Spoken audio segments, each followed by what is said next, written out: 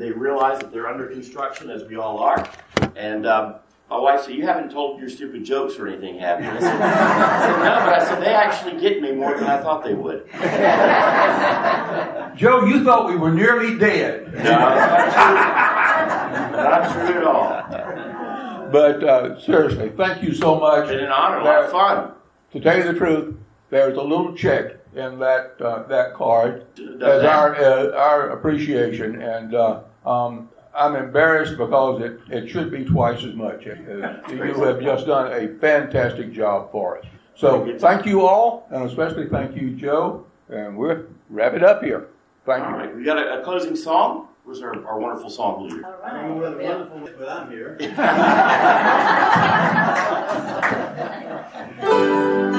We're going to do a closer look with these, the last one in the book.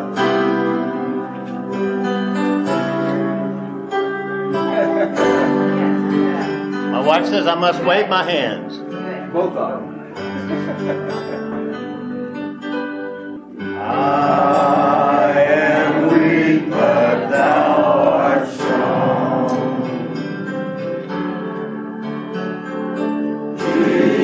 Jesus, keep me from all wrong. I'll be satisfied as long as I walk. Let me walk close to thee. Just a closer walk with thee.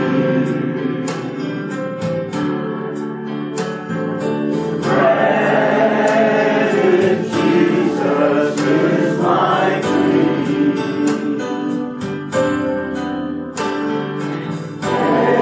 Daily walking close to thee. Let it be, dear Lord, let it be.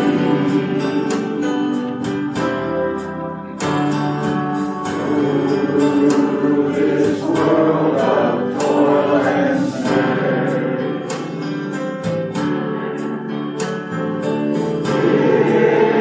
if I falter, Lord, you care. Who with me my burden share? None but thee, dear Lord, none but thee.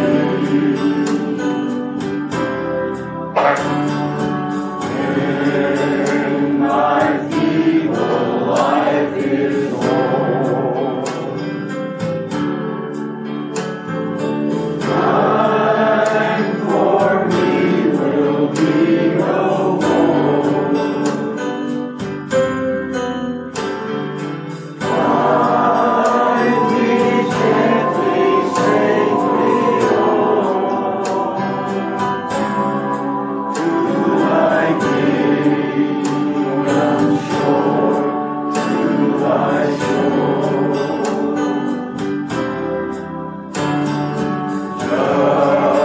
Just a closer walk with thee.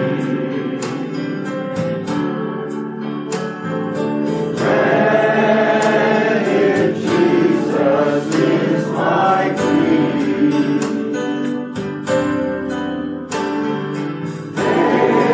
Daily walking close to thee. Let it be, dear Lord, let it be.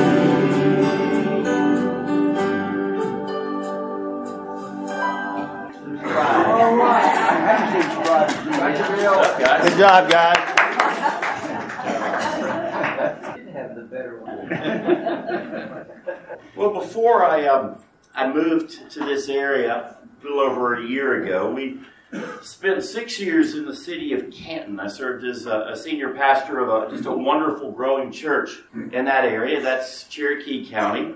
Cherokee County last year was named the fastest growing county in Georgia, and that honestly made it kind of an exciting time to be the pastor there. But many years ago, Canton was really a rural, sleepy kind of southern town. One of the things our church was known for, believe it or not, in the 1930s, one of our Sunday school teachers, the lay leader of the church, the choir director of the church, he was the biggest bootlegger in the state of Georgia. True story. And so I like to preach and use examples, modern-day parables, as you know. And so I preached about him one Sunday and actually had a real-life moonshine still up on the stage with me because a lot of people remember him. And it was just a really interesting thing that he had this great life in the life of the church and a family man. Over here, he was arrested by the DEA and sent to Atlanta prison for about 20 years, and he ended up dying there. But there were 2-lane roads in Canton that were being widened. Other roads were being repaved. New turn lanes were going in all over the place. After all, when the town or the city or the community is growing so rapidly, you have to fix the infrastructure. Even I-575, which is kind of the interstate going through there, it was always in some sort of construction stage. We lived about a mile from a local Publix, but even driving that 1 mile was a hassle because there was always road work going on. That meant massive delays. That meant meandering detours. That meant bad traffic. It's not a quick fix when something is under construction. It requires literally months, maybe more, of planning. It's a massive investment of time and resources. And honestly, it requires a whole lot of patience, a lot of waiting. But eventually, the road work was done. The newly paved roads were amazing. The newly widened streets meant that traffic would flow a lot more efficiently. And truly, we enjoyed the benefits once that infrastructure was brought up to par, once all of those roads were fixed. But at the time, it was so incredibly painful. We had to display a lot of patience. We had to wait an awful long time before things were done the way that they needed to be. And so for the last several days, we've talked about the fact that each of us is a work in progress, that transformation is indeed a process, usually not a single event. It's usually God unveiling or revealing over time the growth that he wants us to experience. And like we said early on, that in the Christian journey, we never reach a point where we finally are there. We finally achieve. Yeah, our eternity is secure.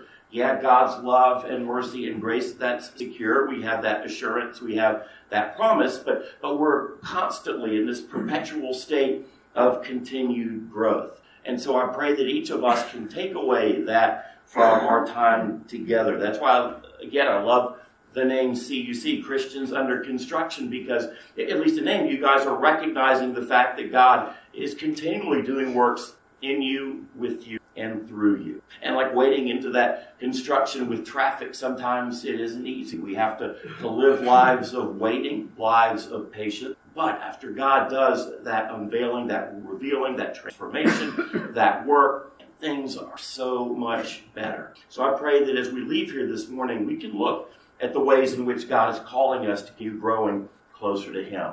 Now, I don't like, that's the view actually from our house, because we constantly had to wait in line for stuff. Now, I don't know if anybody likes lobster. Anybody a lobster fan? Yeah, I'm not a big seafood guy, so truly I don't like lobster. I've never had it, though. The market rate for lobster right now is about $11 a pound. But people are willing to pay top dollar for it. That's kind of a thing that people are willing to spend money on, but that hasn't always been the case. Just 100 years ago, in fact, lobster was so prevalent, was so present that it was seen really as a nasty food. It was saved for prisoners and indentured servants. In fact, in New England about 70 years ago, a prison riot occurred in a Massachusetts prison because the prisoners were being fed lobster 3 days a week. And they thought that was cruel and unusual punishment. True story. Lobster was even used as fertilizer because nobody wanted to eat the stuff. Lobster, it was unfamiliar.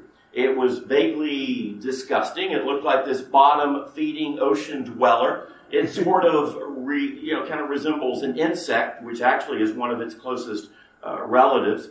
It was considered embarrassing for children to go to school taking lobster with them. Kids would make fun of them. Lobster was so plentiful, it was so abundant, and it was so incredibly cheap to prepare. Nobody wanted it. So how did we go from that to where we are now, where lobster is such a luxury? Well, you can say one thing: the railroad. You see, nobody really knew what lobster was unless you kind of lived on the shore of New England. And so nobody really knew what it was, especially those people who lived in the South and lived inward. And so the railroads, they could buy it so incredibly cheaply, and they would feed it, and they would say, hey, this is a luxury item, even though it wasn't. They were getting it incredibly cheaply, but the passengers didn't know any better. So they were fed this stuff, and they were said, this is a luxury, this is rare, this is fine dining.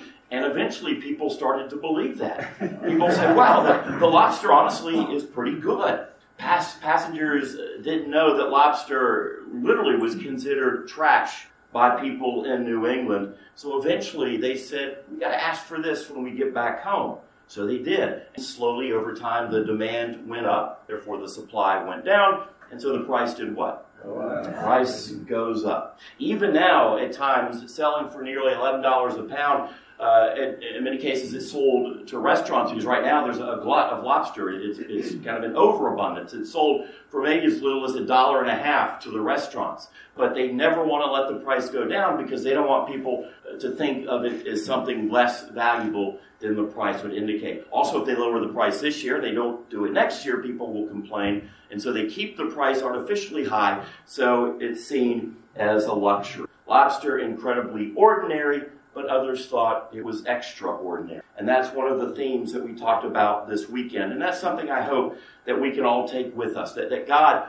is crazy about you. He's crazy about your spouse or your children, your grandchildren, your neighbors. And God desires so much for you and from you. God has plans that are far greater than we ever could imagine. Despite our past, despite where we've been, God claims us as His own. The Scripture talks about that over and over and over again, that we, in fact, are heirs to our Heavenly Father. Despite where we've been, God redeems us regardless of what we've done. Scripture says that God delights in you. Because of Jesus, God is pleased with you. You are made not only forgiven, you are made righteous in the eyes of God. That's powerful stuff. Now, during our time of Holy Communion, God, He opens our eyes to the ways in which He loves us, the ways in which He forgives us, the ways in which He claims us as His own. So, this morning, ever so quickly, I want to look a little bit into some Jewish theology. Bear with me through this, okay? Because I think through this Jewish theology that we're going to come into contact with some powerful Christ-like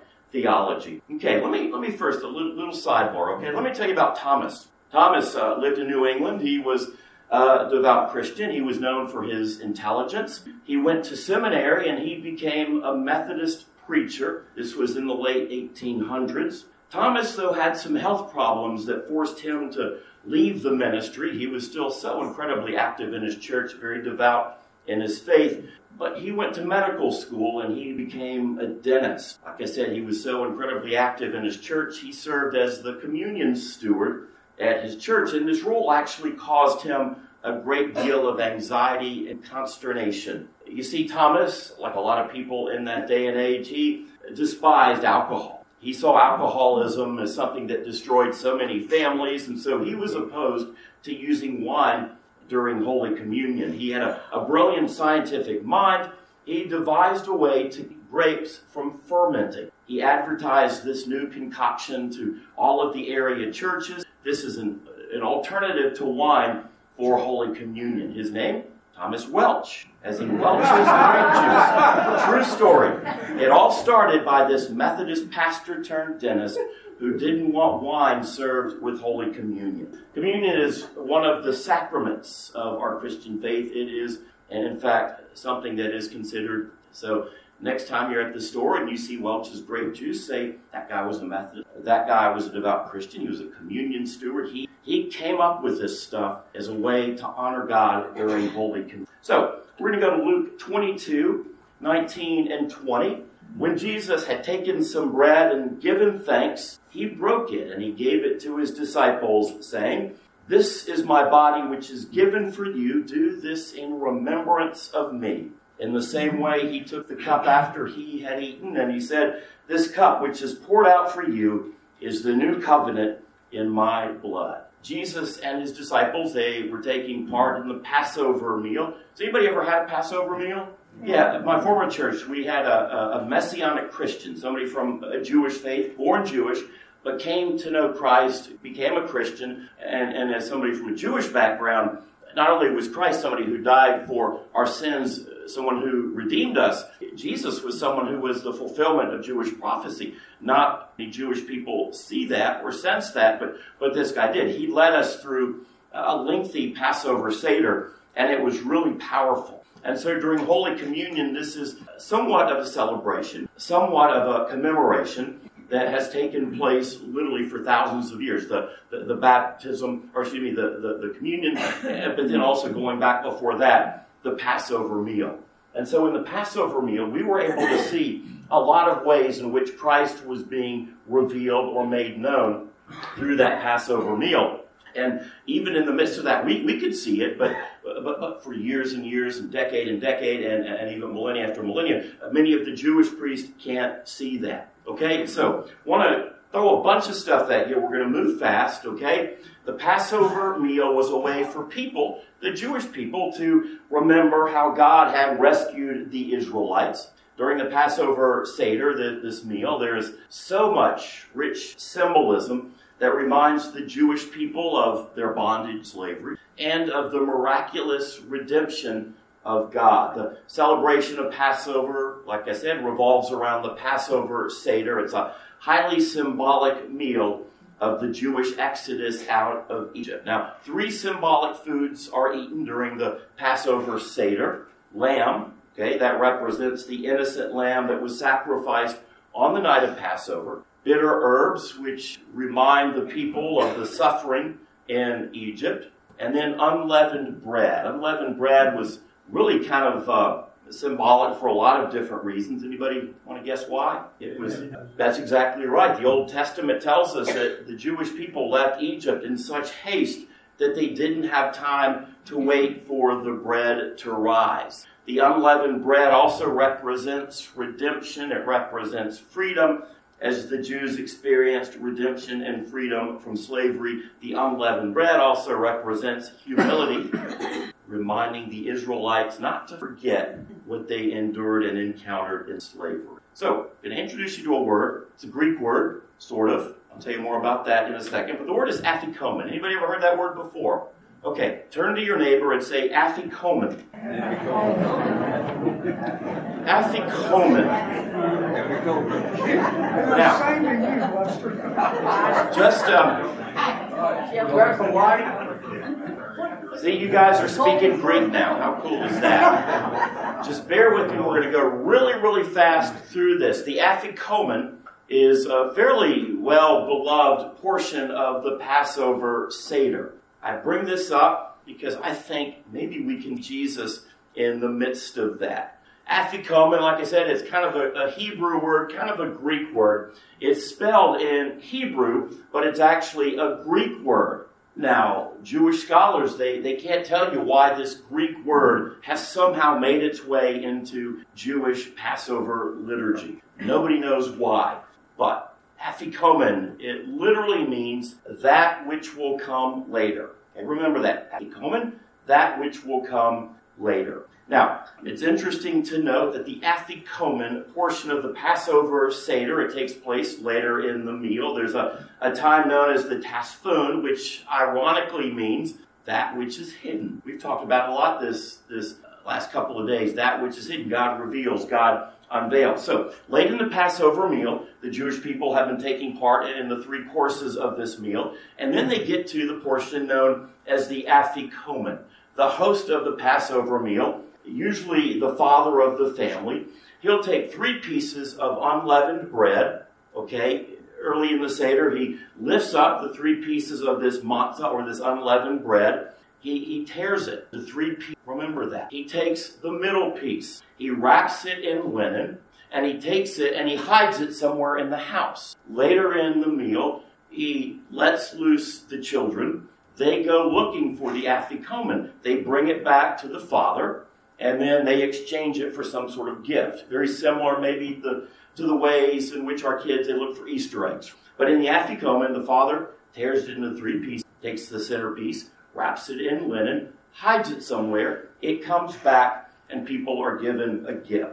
Okay, remember that. At the end of the meal, what happens to the afikomen? Is it still hidden? No, remember, it's brought back. It's brought back to the father. The broken matzah brought back. Now think about that for a second. People have used this to point to Jesus over and over and over again, and yet the Jewish leaders don't see that. They can't see the symbolism. Anybody see the symbolism in that? Think about it. It's torn. What do we say during Holy Communion? This body is broken for you. 3 pieces. What's significant about that? The Trinity. Which piece is taken away during the afikomen? What's the middle of the Trinity? Father, Son, Holy Ghost. Okay. So the middle piece, what happens to it? It comes back. Before that, though, it's wrapped in linen. It's hidden away. We'll find it. They bring it back. People are given. Interesting. And yet, the Jewish people just don't see that symbolism. I'm not picking on them at all, because the truth is, how many times do I miss out on seeing Jesus because my mind is elsewhere? Another interesting point today, when the Passover meal is enjoyed or celebrated all around the world, they don't serve lamb any longer. Why not? Nobody really knows. Nobody gives us an answer. It just was stopped years ago, and they started using unleavened bread to represent the lamb. Think about that. What did John the Baptist say when he saw Jesus? He declared, "Behold, the Lamb of God who takes away the sin of the world." So now, instead of using a sacrificed lamb, the Jewish people use unleavened bread to represent that middle portion of the afikomen. That's interesting, because what do we use when we celebrate Holy Communion? The unleavened bread. So the Israelites were redeemed. They were freed from slavery and bondage by an unblemished lamb. But now they no longer use that lamb. Men and women can be freed from the slavery and the bondage of sin, or of shame, or of no direction, or of the need for healing, certainly the need for salvation. And who brings that about? It's Jesus. So every year during the Passover Seder, I kind of think, man, how do people not see Jesus in the midst of this? Because this passage, or the afikomen portion of the Passover meal, has opened so many eyes to see the rich symbolism of the Messiah in the midst of that. How do you not see Jesus in the midst of that? This afikomen, broken, the body broken, the middle piece, Father, Son, Holy Spirit. The Son taken away, wrapped in linen, brought back, returned. People get a gift. Can you not see Jesus in the midst of that Passover meal? I mean, that's incredible. Jesus wasn't just a historical figure. He wasn't just an amazing teacher and preacher. He was who he said he was. The Son of God, the Messiah, the Christ, the Anointed One. How many times do we miss? How many times have I missed that? Because I'm focused on other things, or maybe my eyes haven't been open to what it is that God wants me to experience. C.S. Lewis said, "Christianity, if false, is of no importance. If it's true, it is of infinite importance.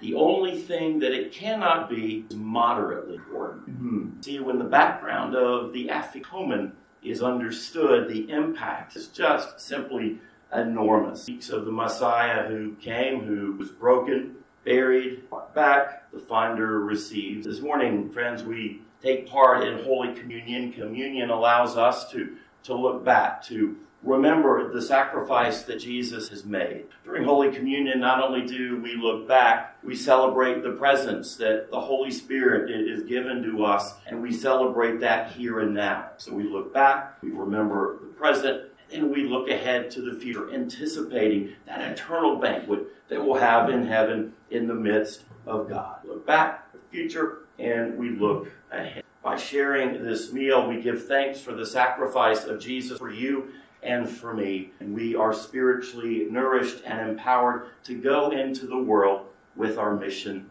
and our ministry. So during Holy Communion, we come to church, or we come rather to the table as the church, as one body. The word communion and community both come from the same Greek word. We realize our need for repentance. We need to forgiveness for our sin. We realize that our only hope, it doesn't come from us, it doesn't come from our abilities, doesn't come from our accomplishments, doesn't come from anything we ever could. It comes simply from God through the grace given, the sacrifice of Christ. Despite any problems or issues or anxieties or pressures that we face, God is indeed bigger than those, bigger and stronger and more powerful, more mighty than those obstacles that get in our way. So, friends, this morning as we come to the table, let us never forget the restoration and the freedom that God offers. And let us be ever so mindful of the fact that Christ is the reason for all that. Remember that part of the Jewish Passover Seder that points so blatantly to Jesus, and yet people's eyes haven't yet been opened to. I pray that our eyes have been opened to a lot of things during our time together over the last couple of days, that we can see our eyes open to the unveiling, the revealing, the growth, instruction, the transformation that God has done, God is doing, and God will do. Will you pray with me? Well, good morning, Heavenly Father. We thank you for your mercy, and we thank you for your kindness towards us. Lord God, as we take part in the sacrament of Holy Communion, may we ever be mindful of the fact that we are in communion with you and in community with one another. As we eat the unleavened bread, may we remember the ways in which you have restored us. You have brought us out of places of sin and bondage and shame, reconciling ourselves to you. Lord God, may we see Jesus, may we see Christ in this sacrament, knowing that we have been set free by a God who loves us so much. Lord, allow us to hear the words of the gospel, to know what it really means to be a follower of Jesus. That, Lord, we can never earn your favor, but yet it's given to us because of the sacrifice of Jesus. Lord, we have strayed, we have gone in different directions away from you. There are times we haven't placed you first in all that we do and all that we are. There are times, Lord, in which we haven't loved our neighbors as ourselves. We have fallen, we have sinned, we have wandered. But in the midst of that, Lord, we can't save ourselves. We need a Savior because of your immense and amazing love for us. You sent one. Father God, I pray that we can surrender to acknowledging the work of Christ on the cross and accepting the grace of your freedom. Lord God, I pray then for your power to help us live a life of faithfulness and obedience, not by our own strength, but by your power in us. Lord, during this time of Holy Communion, may you reveal more and more of yourself, allowing us to leave here with a deeper desire to know, thank you, God, your love for us. Thank you, Lord, and every person here today. It's no coincidence that all of us are here at this place. Lord, you are doing mighty things in our life. We're doing mighty things with our life, and you are doing mighty things. Never free the enemy from stealing that. Thank you for your love, in Jesus' name. Well, the communion liturgy is on, I think, the last page of your booklet. Is that right? Yes. And then it continues on the back. I start off with a little bit of kind of ad-libbing, and then we'll take part in that communion service together. And as we do that, I'm actually going to have you guys turn around, and we're going to face that way during our time of Holy Communion. So you guys can go ahead and turn this way as we prepare our hearts and our minds for the sacrament of Holy Communion. We'll wrap up with a time of reflection and prayer. On the back table over there, we still have the olive wood crosses. I've got tons of those little. My wife said, don't bring any of that stuff home, so it's going to stay here. Real quickly, I know I've thrown so much stuff at you. Kind of an eclectic teacher at times, learning about lobster and 100-year-old teachers, sozo, and all sorts of others. What's one way when you leave here this morning and God has blessed? Anybody want to share just some sort of closing thought of how you felt blessed or challenged during our time together? Yes, sir. Well, the education that you have provided for so many things that I thought I knew a little about, you amplify so much and explain so much that it's a wonderful teacher. A bit or too much, because it's in 3 days I want to pass along so many things that I hope that will bless and will teach, and more importantly will honor God. Yes, sir. Yes, I feel blessed by having you. It's been truly a bigger blessing for me than it ever could for you. One of the things I really remember and really blessed me was the first night when we watched it was the Andy Griffith. Every single table, to some degree, said the pastor was kind of irrelevant and we didn't quite get it, and he should have done a better job of and seriously, that is so cool though, because the fact that maybe, because I didn't think about that, the fact that you recognize that was really great. The fact that our church, has something like Capra Roswell to try to reach people who honestly don't have any church background at all. You guys are the ones that basically are part of the church that thought of that funded it, that prayed for it, that supported and honored it. And God, because of your faithfulness, because of your obedience, because of your prayers, and because of your presence, God is bringing up more and more people into the faith. And I thank you. I'm really honored to be here with you because you're people who that. So thank you. Anyone else? A word that maybe you now know. Yes, sir, George. I think the main thing, or one of the main things, is the inspiration received from this communion service. Usually communion service is rushed. I don't pay much attention to what's going on. But here, I understand more of the symbolism of what communion is. And from this point on, I will appreciate it a lot more.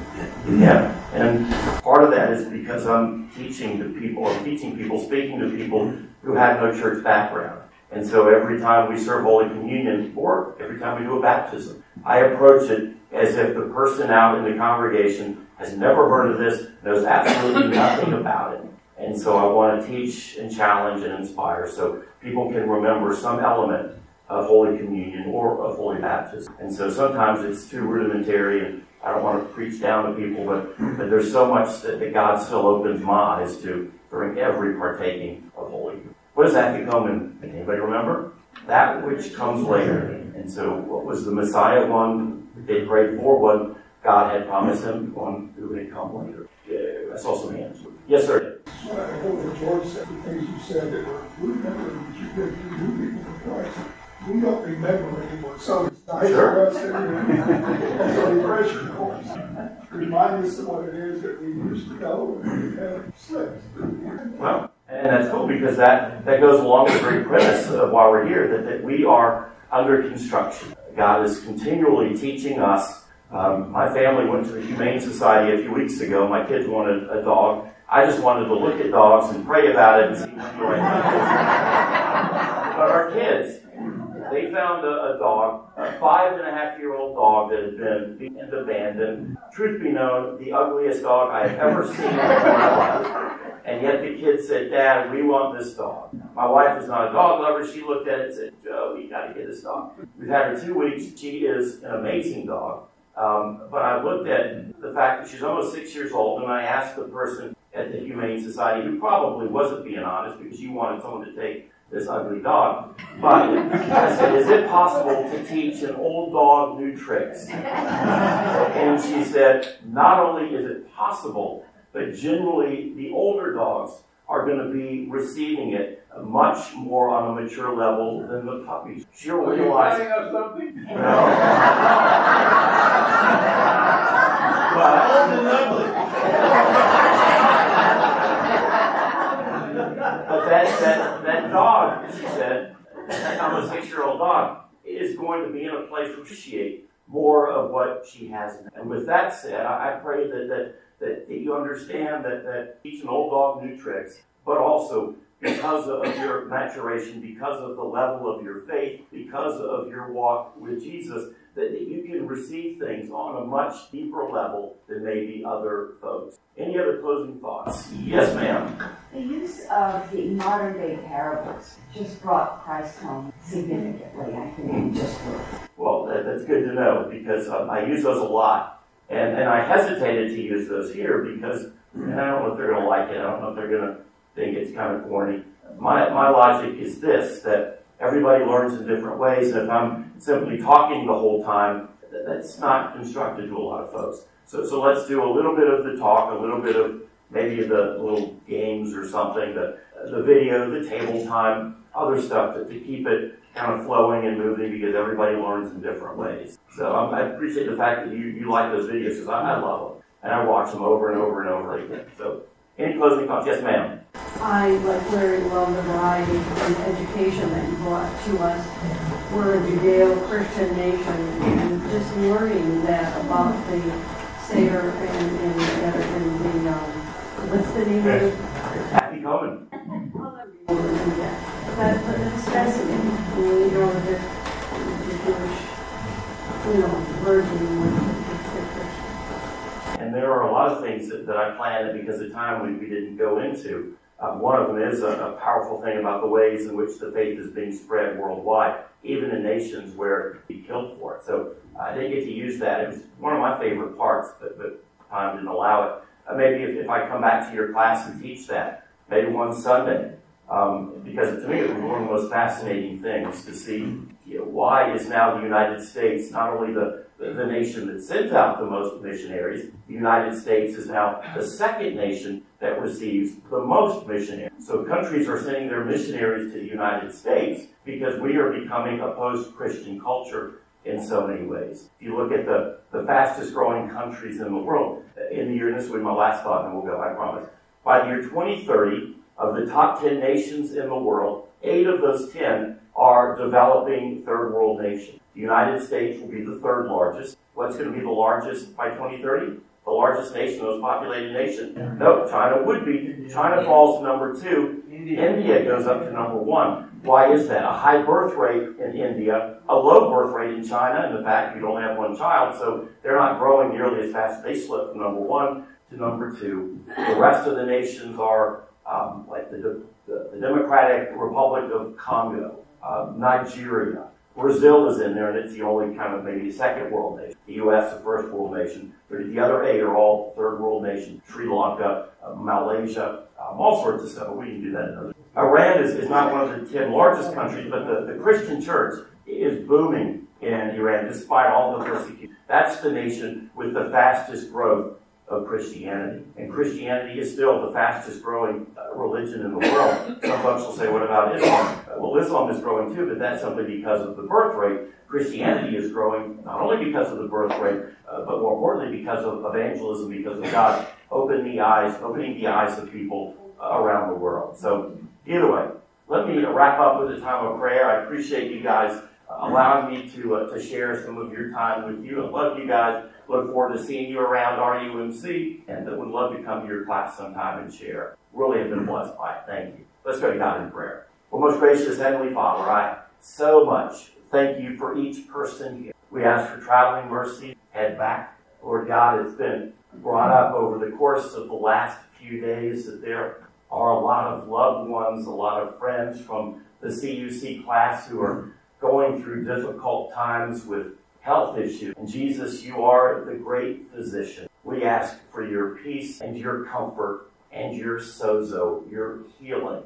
to rest upon those people who are struggling or suffering. May they sense, even right now, just supernatural, God, that they are being lifted up, that they are not forgotten. On the contrary, they are so loved, that they are brought up in. And just like the Apostle Paul said to them in Philippi, he said that he thanks God every time he remembers them. I pray that people who are not here this week will know that we have joy as we lift them up, that we thank you, Lord, for their presence in our lives. And Lord, may lives around us by our presence. We thank you for the work that you are continually doing in our lives, continually molding us and transforming us into the likeness of Christ. Through time, we'll be able to see more and more radiating through our lives. May those around us, may they see that and therefore be drawn to you. Love you, Lord. We thank you for loving us. We pray all of these things. Holy, amen. Amen. Good stuff, guys.